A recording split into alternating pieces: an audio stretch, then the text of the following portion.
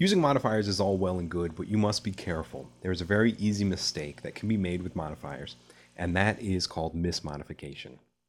Again, we know what adjectives and adverbs are doing in a sentence. We know what adjective and adverb phrases are doing.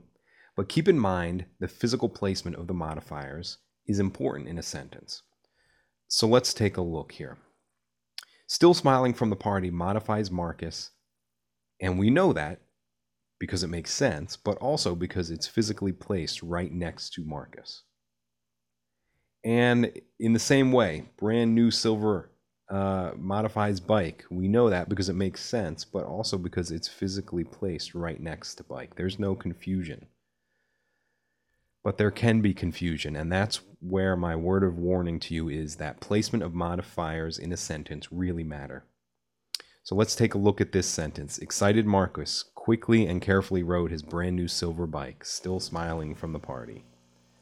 We understand what the meaning is here, right? We understand that Marcus is still smiling from the party and he's riding his bike carefully and quickly. But I hate to break it to you, still smiling from the party is modifying bike in this situation. This is only because of the physical placement. This could lead to confusion.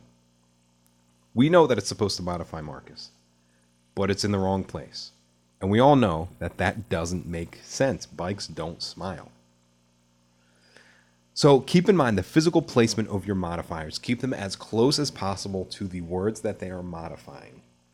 And this will add to clarity in your sentence and avoid lots of confusion.